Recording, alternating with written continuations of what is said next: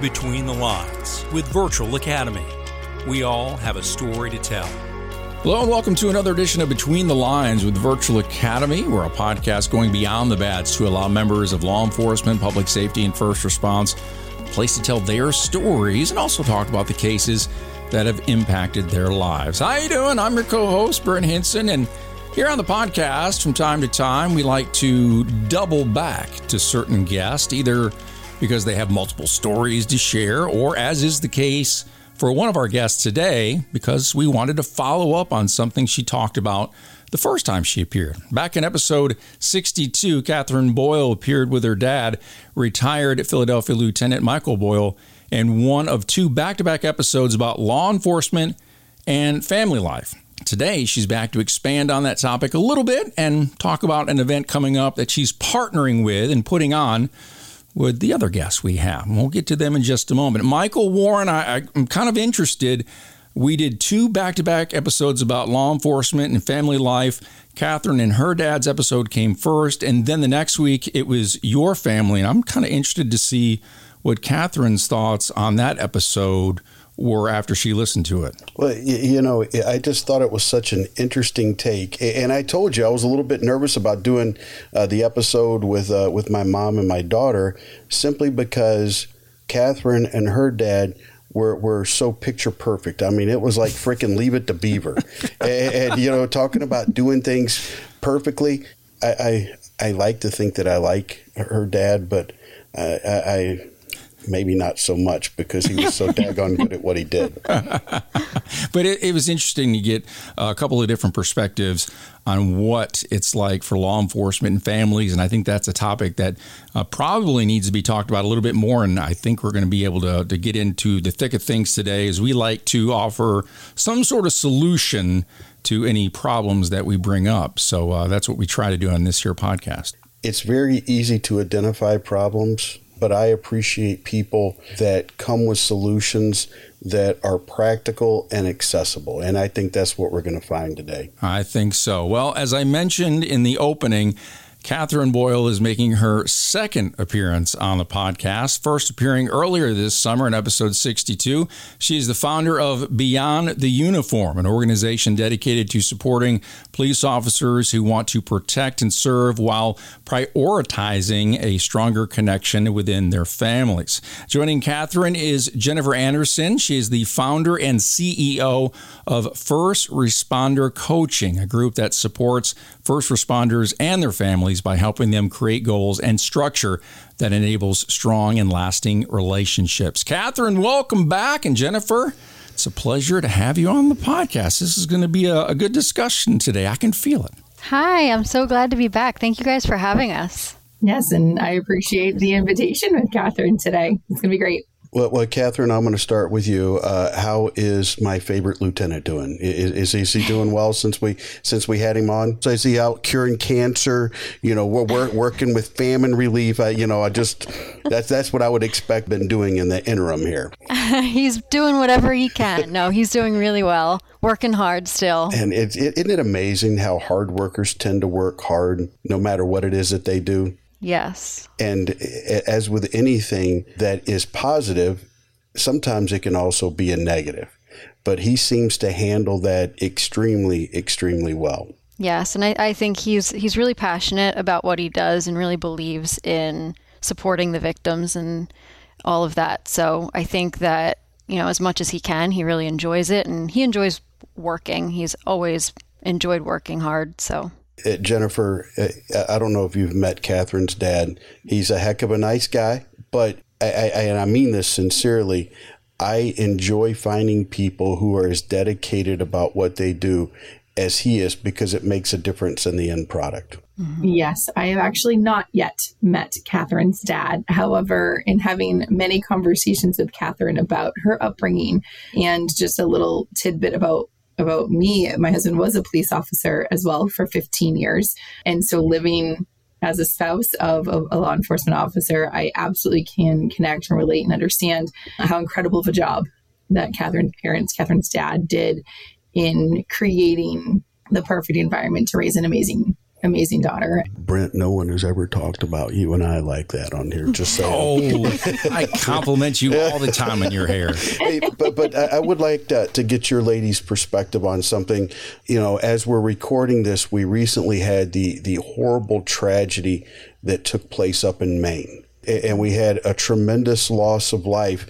But the part I would like to get your perspectives on. Law enforcement, I mean, there was a shelter-in-place order for a couple days during that event. I can't imagine the stress that must have been on the family of the law enforcement officers, because when you go for something like that, it's not like you're going in for a shift. It's more like a military deployment where you're gone, completely gone, and there's limited interaction between the family members and their loved ones who are on the first responder team.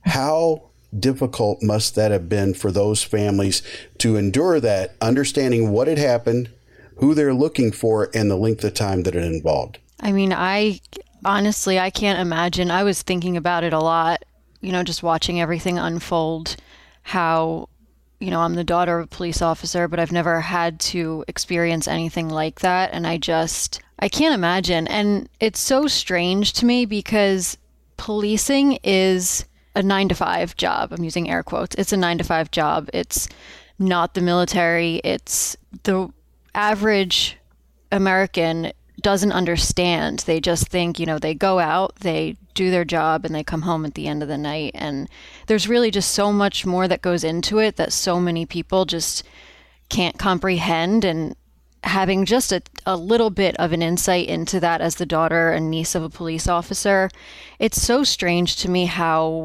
nobody understands that these people are literally putting their lives on the line for other people's safety. They're experiencing horrific things, and they're just expected to operate like a normal person in society and go home and have everything be la-di-da. And I can't imagine it. And I don't know, maybe Jennifer can speak to it because... Well, let me ask you this. Do you think it's that way because maybe those in law enforcement are hesitant to open up more and talk about those sorts of things? Is that an educated guess maybe? I think partially, yes. But I also think if the average person just took 5 minutes to actually think about what police officers experience, I think they could come to that conclusion themselves. If you just look at the news and understand all those men and women that are wearing those blue uniforms are having to deal with this, and they're a human just like you sitting behind the TV watching it.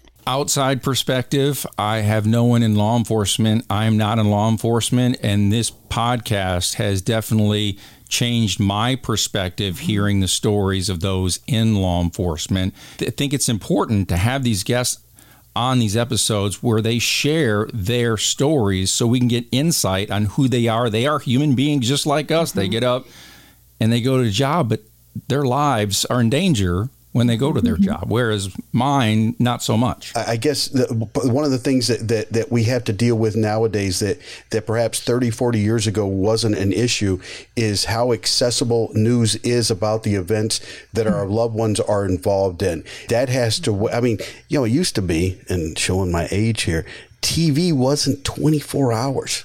There was a sign off at the end of the night, and there was no news until the next day. So there wasn't that constant. There was downtime. How does that play into things when it talk about family members of first responders? Thank you for asking. There was a situation where we did have a standoff in the city he was working in. I was a high school English teacher at the time, and so at the standoff, we did have a total citywide lockdown. So when we talk about what it feels like being in a situation where the entire area, you are sheltered in place, you do not move. There's nothing other than the police movement and the first responder community movement out there. And so I was at the high school at the time, and the mayor himself decided to go on Facebook Live to share the second by second story about what was happening with the standoff. And to be frank, that was not helpful. For the family members, for the people who were concerned about their loved ones being there. I understand that the goal was to share information as quickly as we could about the situation and the scene. But the images I have of my husband standing in front of a group of people with his hand ready to pull is one I will never get out of my head for the rest of my life. So going back to your conversation about Lewiston, I have many family members actually in Lewiston. A whole side of my dad's side of the family lives in Lewiston. And so when I heard they were going on lockdown, I understood. I felt the challenges that they were going to be facing in those hours of lockdown. So it's not easy, no matter what side of the badge you're on. You know, lots of nights of texting. You're joking around about dating yourself. When read receipts happened on iPhones, I immediately switched to iPhone. We switched to iPhones because I want to have a read receipt. So I know if you don't have time to text me back, it's okay. But I know you're alive because at least you read my text, which to general population, that might sound insane. But to our family, you don't consider that. I wanted to know at least he was alive because he's reading my text messages. Well, it would seem, and I could be totally off base, as I am often, but when we talk about a significant incident, if it comes on the news and it's in the past, even if it's the recent past, that is a different feeling that it generates with family members than an incident that is ongoing, that has not yet been resolved. And it seems like there is such this desire in the public for, I want to watch it unfold. And that has to be incredibly unhealthy for family members. And, you know, Catherine, when you were growing up, I can't imagine what it would be like for someone who still hasn't developed the full thinking capacity, you know, an understanding of the context, how that can play on you, not only short term, but long term. Yeah. I mean, I consider myself lucky for having grown up when I did. And, you know, we didn't have social media. I'm dating myself now. No social media, didn't have cell phones. So, you know, a lot of it was kind of out of sight, out of mind. I've talked about this before. I really, and this sounds ridiculous to so many people, but I really didn't comprehend what my dad did much when I was little, because all I knew was that he went to work and he came home. And I've talked about this before too. Every time he left the house for work, my mom said, be careful. And growing up, I literally thought be careful was the same thing as see you later. Like, I didn't understand that he literally needed to be careful. Because I didn't have this 24/7 exposure or this constant awareness to what he might be experiencing. It was just a whole nother world that I had no recollection of. Again, dating myself. Things like FaceTime, to me, have both a very positive aspect to them, but also a very negative aspect to them.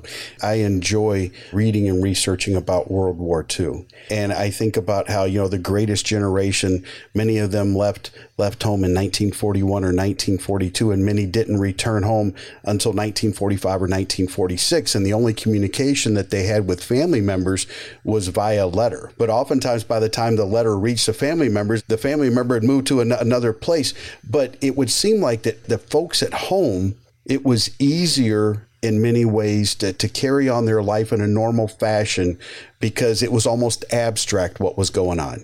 You might see the newsreels and stuff like that if you went to the movies, you know, on the weekends. But now our troops, for example, you know, they can FaceTime. And I think back then, I know it was dramatized, I know it was a movie, but American Sniper, where Chris Kyle was on a satellite phone with his wife, and this thing goes down real time. That's where I think it would be hardest for the family member. And Jennifer, maybe you can kind of address that, you know, that real time, hey, I got to go, you know, I'm going on this call. And you get nothing else but that. But, you know, by the way they're talking, it ain't good.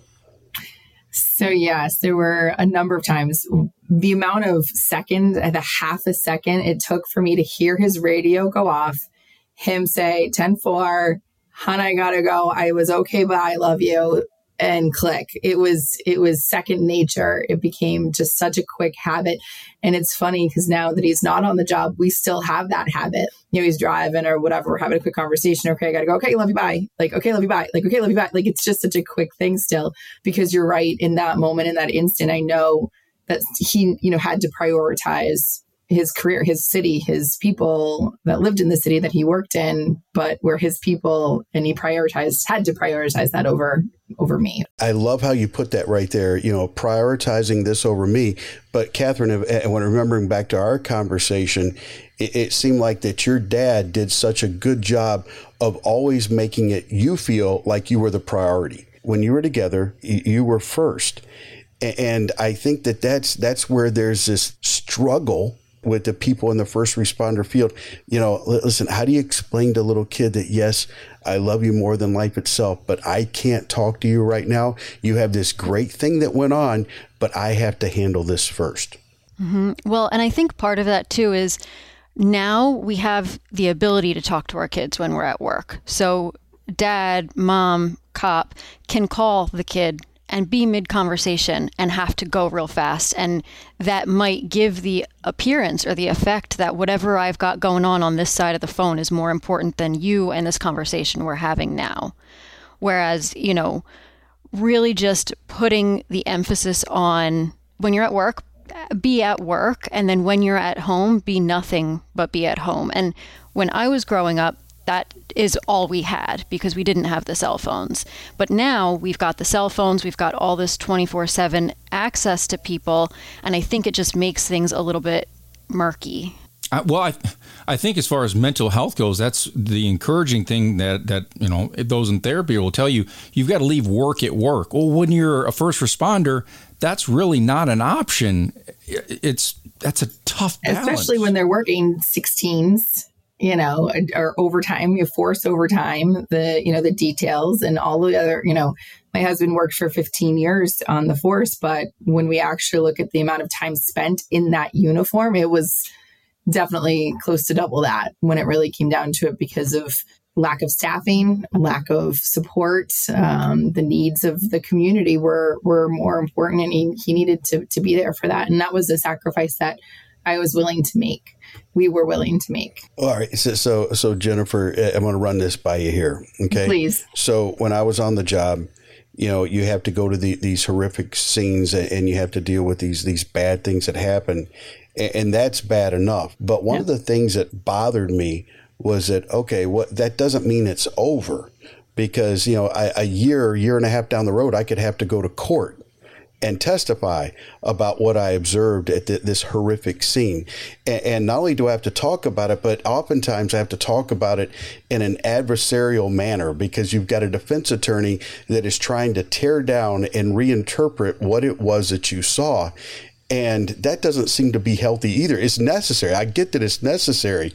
But if that's the only time we talk about it, it seems like that could be incredibly harmful. Yes. So again, thinking back through some of the experiences that we had, Kevin and I went through. Yes. To be honest, that 15 years that he was on the job, I didn't know much about the tough ones. I knew little tidbits. Again, we had some conversations with Catherine about that protective nature of that, relationship. And so it wasn't until, honestly, he had a mental health break back in 2017 that led to a 6-week hospitalization. And it was looking through the medical documentation over his hospitalization that I learned so much more about the experiences he had over those 15 years. And so in hindsight, I wish I had known some more so I could have supported him through it better. But you're right, having to relive the triggers, the trauma, not just you walk away from the event and that's it, it's gone for years and years and years. And ultimately his empathy bucket runneth over. And that's what led to his medical retirement in 2019. We talked to Catherine and to her dad. She talked about what a great job he always did protecting her from that. He was so good at it. But when she grew up, she found more about what he'd been doing. And to me, she looked at her dad with a sense of awe that he was able to do that. And that had to be the same type of response that you had, but it had to be coupled with this, man, I wish I could have helped. I wish I would have been allowed to help you through these tough times, all these things that you're reading during his time at the hospital. It had to be, man, I can't believe he did all this. I can't believe that he lasted this long doing all this, but how much do I wish I could have been there to help him along with it? Which is why, for my 2 cents of experience, I often suggest that people within first responder relationships actually have that conversation in terms of what is it that you are comfortable with me sharing, and at what point do we say, nope, I'm sorry, we've hit the line, we've hit a moment, and this is where I need to back up a little bit, whether it's because the spouse is uncomfortable with hearing the stories, or, I'd like to know more about, the basics of each of the stories instead of at length about just the tough one. That I think through conversation is what ultimately is necessary, to prevent burnout, to prevent the lack of communication in marriages. Why is he pulling away from me? Is he looking at me like a perp? Is he looking at me like all these pieces of the hesitation is in the spouse and not understanding fully what's physically happening over the career to that first responder. Isn't it funny though, all the training that is offered for firearms training or de-escalation training, that the one thing they don't train law enforcement, first responder families on is how to deal with certain things. It seems like that would be like a first day mandatory, everyone sit down and let's just get this right off the bat. Yes, right? That is the operative word. Yes, that is my goal. One of my many, but yes, is to get into academies and start having those conversations, creating safe spaces for those conversations with spouses, as well as the first responders, so they have a better understanding of what they're doing outside of the home and how to support them when they do come home. Instead of just throwing the kids at them and running out the door, some of those strategies that might help them transition more easily. I saw a meme the other day on social media that had the 2 responses I get when I start telling my cop stories. And the top one was a group of guys that were just, laughing away. And the bottom one was Steve Harvey going, "What is wrong with you?" And it's like those are the 2 responses. And you've gone too far at a party when somebody asks you, you start talking and it's just completely silent and people are just trying to find a way. I wish I could just be invisible right now and walk. But it's one of those things that it really is a skill that should be taught. Thank you. Because we become, in the first responder world, we become so, I hate to use this word, but I'll describe, is incestuous. We hang around with cops. We hang around with firefighters. It's a closed system. And when somehow we escape the system and we forgot how to work in that environment. Catherine, going back, the LT seemed to have mastered being able to go back and forth between the environments, understanding what was appropriate, not only age appropriate, but audience appropriate. That has to be something that your dad learned very quickly that others maybe have not. Yeah, I think a big piece of it, to be honest, is that he became a cop when he was 30. And when he became a cop, he already had a college degree in psychology because he had gone into the mental health field initially. Didn't work out, so he became a cop as a backup. So from day one, it was a means to an end. Like his job was just a way to make a paycheck, a way to support his family. And he went in with such a strong identity of who he was, what he wanted in life. And he had already been with my mom for a while, unmarried, but they had been together for a while. So they had a solid foundation. They knew, how to communicate, how they functioned, things of that nature. So when he became a cop, he had such a solid foundation. And I think obviously not everyone is going to have that journey. Not everyone's going to become a cop at 30 years old, but most people become cops so young. And this piece of the training is, to your point, missing. So you come in at 20, 21 years old, you don't know how to take care of yourself, let alone, anyone else. And it just infiltrates your mind and who you are. And you fall into the brotherhood or sisterhood, the blue line hood. And that's all you can see. And then that just compiles and piles and piles on top of itself. And it's just a recipe for disaster if you're not set up with those tools. And a lot of times they're just not. And well, the last time you were here, we had talked about you were, Catherine, starting to get into hosting events, and you were kind of revamping your website. And your website is done and up and running, and you're getting ready to host or co-host an event coming up very soon with Jennifer. And I think this is a good spot where you can kind of tell us a little bit about Beyond the Uniform and its mission, and dovetail is one of my favorite key words, into talking about a little bit about the workshop. But we also want to know about Jennifer's organization as well. But we'll start with a little bit about Beyond the Uniform. Yeah, absolutely. So Beyond the Uniform, it's my mission is to support police officers and their families who want to prioritize connection at home. Because like we've talked about, that's not something that's addressed in the academy. A lot of times it's something that when you're on the inside, you don't see it. You can't read the label of the pillbox from the inside, right? So when you're in the thick of it, you don't really know what's going on, and no one is talking about it. So I want to bring awareness to this topic that a lot of times the family is suffering, whether it's recognized, noticed, or not.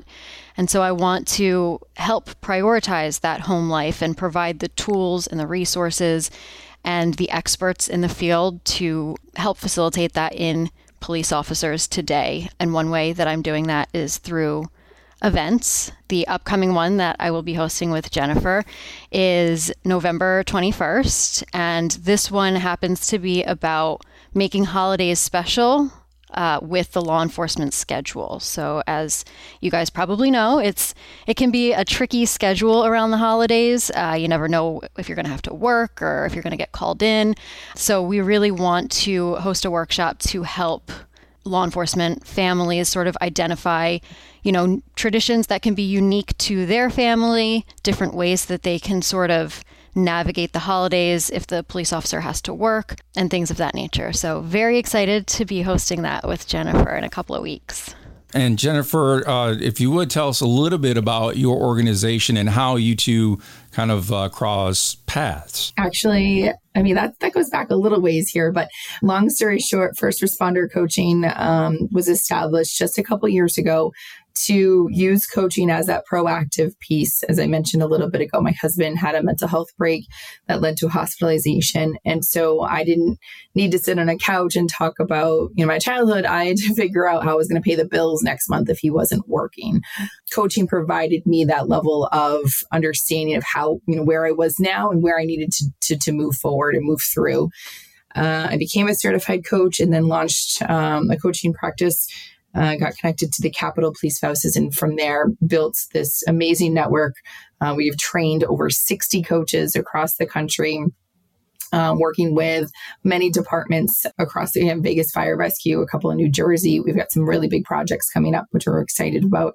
And so it was through that work, I ended up connecting with Catherine and knowing her passion, hearing her story, the way that she shared so much of her upbringing and experiences with the law enforcement community, and her realization that it was actually pretty abnormal, and having her come to that realization, and then using that as a catalyst to build her own vision and her own mission to help first responder communities, and especially our law enforcement, create and establish really healthy, meaningful, amazing relationships with something I absolutely wanted to be a partner with. One of our missions is through a nonprofit, our FRC Foundation, is that for every coaching session purchased by a department or organization, we 1-for-1 support a spouse or a significant other. So that work is incredibly meaningful to me, not just because I was a law enforcement spouse, but because the need is so great. That is such a need for these coaching services. So partnering with Catherine, I'm just honored to have done so far, and excited about our workshop coming up. I'm super pumped about it because I think having some practical applications to the challenges within this community when it comes to holidays, when it comes to scheduling and the challenges around making the time together that you have quality, even if it's not a quantity, right? How do we make sure that that quality is there so everyone feels special and a part of the holidays? So I think that is such a great topic because I can remember several years ago working midnights. We work 12s. Yep. So I'm working the night before Thanksgiving. So work 7 p to 7 a. I get off work, and we have one of the largest shopping districts in the state of Michigan. And so there's a lot of mall overtime. And when you're working on a holiday and it's overtime, the money is good. And so, going up there and starting at 7:30, half an hour later, but because it was a break, I'm good to go, and working a 12-hour shift there on holiday overtime. It afforded me to be able to do things for my kids that I wouldn't have been able to do without working that type of overtime. But the cost to it was that I wasn't spending Thanksgiving with my kids. So, Thanksgiving had to be when I was available. And I think that that's a really hard thing, especially for young folks in this profession, because if you do that for extra money, then you don't become dependent on it. But so many of them, that's what they use for the down payment on a new boat and a new truck, and not just a regular truck. They've got the new officer starter pack, new house, new boat, all that type of stuff right there. And then you become dependent on it. And then January rolls around and there's no overtime. And so I think that right there is such an important topic for us to talk about, so that, as Catherine, again, going back, talking about when her dad came home, it was all about the family. And if you have the stressor of those financial burdens because you didn't do it correctly, that just makes you not there because your mind is worrying about paying the bills. Yeah, and that's actually a couple months ago, back in August, I had hosted another workshop about this topic exactly. It was about finances. And what we talked about was how to run a household realistically on a police officer's salary and not having to rely on that overtime. Because going back, my parents felt very strongly that my dad didn't want to take on overtime that he didn't need, that wasn't required, or that he didn't, maybe he wanted to take on overtime to afford Christmas gifts or a vacation that year, but he wanted to do it on his terms, not, rely on it, like you said. And then you're riding the gravy train and then it runs out. And now your way of living is not affordable. You can't live your life anymore. So yeah, I think that also, that overtime trap is a whole nother topic that is so important. And I like your point about, you worked Thanksgiving and you were able to afford wonderful things, but then you didn't see your family. And it's kind of like, which one would you rather? Well, the name of this online workshop is Making the Holidays Magic as a Law Enforcement Family. It's going to be hosted on Zoom. It's Tuesday, November 21st. So the question that I have for you, the folks that want to be a part of this, and by the way, we'll put a direct link where you can register in the show notes of today's episode. When they go in there, how much do they have to participate? Can they just sit back and watch? Is it interactive where you want them to, how much do they have to put into? Because some people, they're skittish, or is it one of those things where you're going to get out what you put in? No, it'll also be recorded. And I know that privacy is a big thing, obviously, in this community. So there will be, at the beginning, we'll explain how to remove your name or remove your video if you want to be more anonymous. To answer your question, it is not a matter of, you get out what you put in. This is very much more so presentation style with an opportunity for discussion at the end. So if people want to contribute what has worked for them or ask questions for, additional insight or context, there will be time for that. But what we really want to do is just share things that have worked for our families and the families that we know, so that we can sort of pass that on to other families to benefit from. If our listeners are thinking, that sounds really, really interesting, but I'm not married, I don't have a significant other, I don't have kids, I don't need that. Now's the time to get that. Because the time to learn how to manage that isn't when you have those dependent on you. It's better to learn it now so you're ready when you do.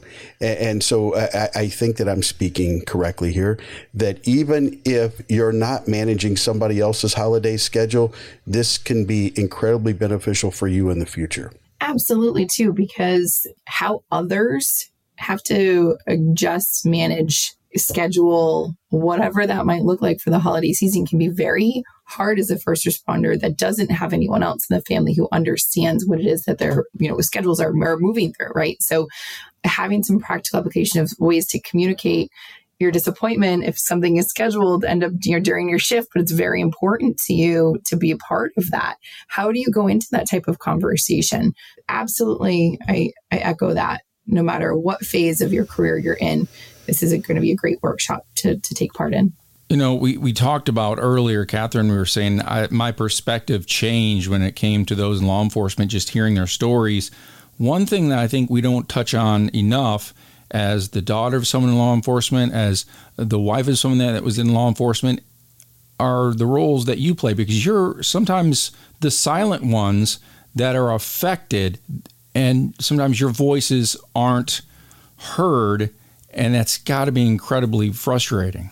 You want to take that, or you want me to? I don't think that I ever felt unheard. I think, Beaver Cleaver, what can I say? We really were very lucky, I think. But to your point, it's hard to navigate. And I think the more people like Jennifer, even platforms like this podcast, can bring awareness to these topics and provide tools for, the people that are beyond the uniform, on the other side of it, I think is so beneficial, so that you do have the opportunity to learn ways to speak up for yourself, or speak up for the relationship, or even speak up for the officer who may or may not see what is happening in his or her life, and how to properly communicate with them that maybe they should take some time off or pick up a new hobby, or, whatever that looks like. But it's kind of like what you said with your mom. When your dad would leave for work, she would say, "Be careful." What is she dealing with when her husband leaves the driveway and she says, "Be careful"? Now, you at a young age, you didn't understand that impact, but she goes back in the house and she's in that silent mode of, my husband's out there risking his life. And that, sometimes you don't get that perspective, I think. Yeah, I think you're right. And I think for that concept, support systems and community come into it big time. I come from a family of police officers. So, my mom's sisters were also married to cops. So they kind of almost took her under their wing. We spent a lot of time with them when my dad was at work, and they were a community in and of themselves. And she was able to turn to them and talk to them if she was scared, if she was concerned. My dad's partner and his wife were very, very close with both of my parents. So she also had that relationship to, she could talk to my dad's partner's wife about whatever they may have been working on or what was concerning them at the time. And just, I think having that outlet is helpful in and of itself. And yeah, I think, there's only so much you can do, right? You're going to be scared. He's going out there to put his life on the line. There's only so much you can do. Jennifer, there's another side too, because it's not every day you're scared. Looking at your website, the first responder coaching, saving lives, marriages, and families. And one of the things looking back in retrospect was, if we're not communicating with our significant other, with our families, you can kind of tell when that's happening, because when you're gathered with another group of cops, if everything's an inside joke and nobody else is getting it except for the people that work, you're probably not communicating properly with your loved one. When the spouses start recognizing that I'm not part of this closed system, and my significant other is more comfortable in that system than they are with me, that's when we start to see relationships break down, isn't it? Yeah, no, I agree with that. In my particular situation, I was very grateful that he wasn't necessarily one of the good old boys. He was able to maintain some separation from the cool kids and some of his work, and really focusing when he was at the job, he was on the job. The challenges more came in when things did happen that he didn't know how to process and didn't know who to talk to. We unfortunately didn't have a very good community. His uncle was a police officer for a few years, but unfortunately had gotten into an accident and was unable to continue his career. So he could speak with his uncle sometimes, but there was really no one else that understood what our life looked like. There was no real community for us. And so that was a part of the challenge in our situation. But I totally agree with Catherine, having that level of community, having the ability to share even if he had been going out with the guys more often, having, like you said, a hobby, right? We're having someone else to talk to is so critically important in order to move beyond the uniform, right? When he medically retired, he's really still struggling. The 150 sworn officers that he would have died for, back in December of 2017, the last 6 years, he's only heard from less than, a handful of them. So why is that? Those are so much is bound in this, like you said, brotherhood, sisterhood, when it comes down to the challenges of health and wellness. That breaks down, unfortunately. And that's, I think, exactly what you're alluding to. It seems like we talk about the family, the thin blue line, it's us. It's always us until something goes wrong. And then it's like the person has a communicable disease, right? That I'm scared that if I go and I visit with your husband, that may rub off on me and I might suffer the same thing.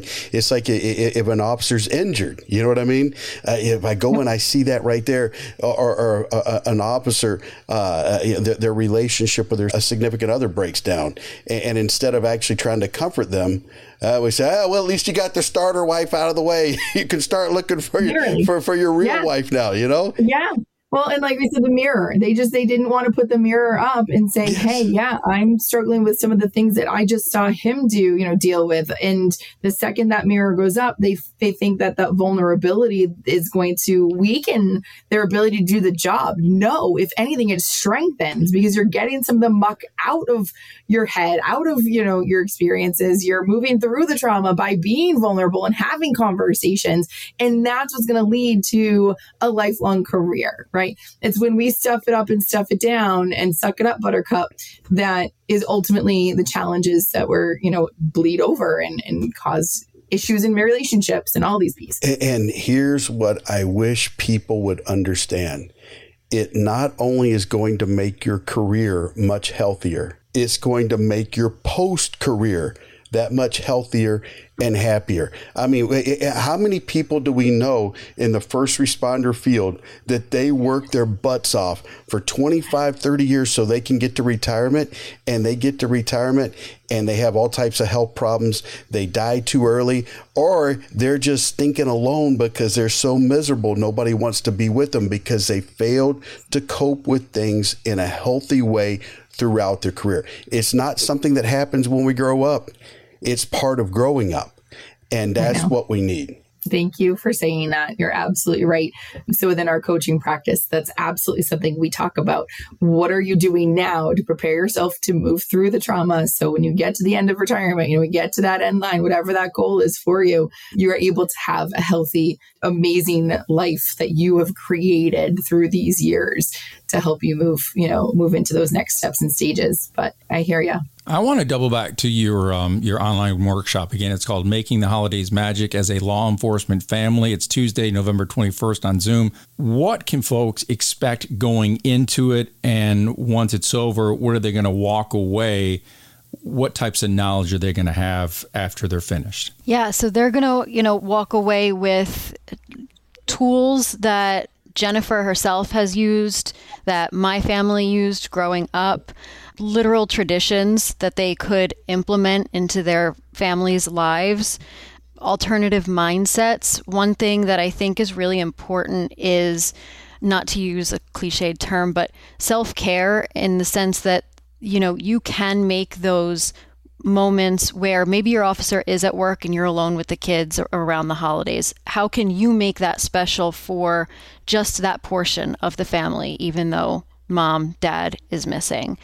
Really want to provide tactical tips that people can literally take away and implement into their family's holidays so that they don't feel like their kids are missing out on the holidays, so that they don't feel like they have this strange family life or holiday life. One thing that was huge for me was that even though the holidays didn't always look like everyone else's in my friend group, they were no less special. It was normalized. Normalizing my dad's schedule was a really big part of our upbringing, I think, and normalizing our way of life was really important in how we turned out. And so I think normalizing this part of the inevitable aspect of the job is really important. So speaking to that. Would you agree that part of it is an unrealistic expectation on the part of family members of what the perfect holidays have to look like? And I'm doing this on purpose, Brent. They go and watch the TikTok. See how I threw in the in front of the TikTok? They go and watch the TikTok and they watch this little 30-second blurb about somebody's Christmas celebration. And it's taken, it's 20 minutes of content that they boiled down to the best 30 seconds. And they think that that's what their holiday has to look like in order for it. And I thought you put it very well. It may not have looked like what others in my friend group, what theirs looked like, but it was no less special. I think it's about, and Jennifer, I think you said this a while ago, it's about having those conversations so we know what the expectations are before rather than arguing and being disappointed afterwards. Yeah. And I think that's also a good point about the TikTok, because going back to this concept of 24/7 news, we also have 24/7 exposure to the way other people are living their lives. And if we're constantly looking at that on social media and seeing like, oh, this is what their holidays look like, why can't mine look like that? And that's just going to be detrimental to the Hallmark Channel.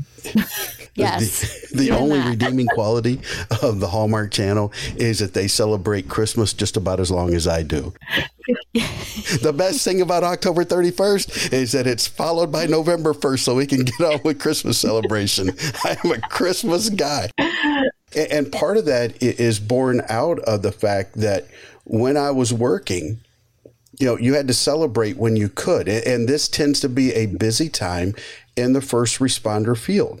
And so the sooner we can celebrate, the more time that as a family we can celebrate and have that magic, as you guys put it in the title.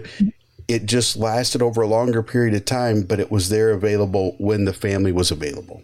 Yeah. And being flexible with that and fluid with this concept of celebrating when you can, when it makes sense for your family, and not really worrying about what your neighbors are doing. Absolutely. The TikTok and the Facebook perhaps have been some of the worst things that have happened to society, because it really has put unrealistic expectations, not just in the first responder world. Well, it's a highlight reel, basically. Our lives are filled with failures, or at least my life is filled with failures all day long. But when you see it on Facebook, you think it's glamorous. It is not that way. Couldn't be more right, Brent. I mean, how many takes? How many takes did it get? Yeah, Mike's always like, you're such a great musician. He didn't see the 6 times I screwed up trying to upload a video. So, I mean, that's, I'm big in the training field. I go to a lot of training. We put on a lot of training. And one of the things I preach is that too often we think that the answers for law enforcement, first responder problems have to come from a first responder place. And oftentimes the research has been done elsewhere. And I would propose that a lot of what needs to be done has already been shown to be successful in other fields. We just have to take that and incorporate it into the first responder field, and we'll be much better off as a profession. Thank you. Because that's exactly what I felt about coaching during his hospitalization. Like I said, I went through a coaching program, became a coach, and I said, yes, the first responder community needs this desperately. And so that's exactly the foundation of the reasons why I chose our first responder community to bring coaching into, because coaching is coaching. We train our coaches to coach anyone at any time about anything. Our training is not specific to the first responder community, but our coaches are the first responders. Just want to throw out there, and this is on me. I would have been much more likely to talk to a coach than to talk to a therapist. Thank you. I would have been much more likely to talk to a coach than a psychologist. Listen, coach, I can get into, that's something I can relate to. And it doesn't have that same connotation that I have to be vulnerable, even though it's the same stuff. Similar. I think that's a great avenue. So if people want to know more about the coaching, where would they go to get that information? Thank you for asking. Definitely on our website, there is information about different coaching options as well as becoming a coach. And there's a contact form right there. You can certainly send us a message directly from our website. or I'm sure we'll be putting out some information, including our cell phone number. So even a text message, quick text message, that they've seen the podcast and are interested in learning more about coaching.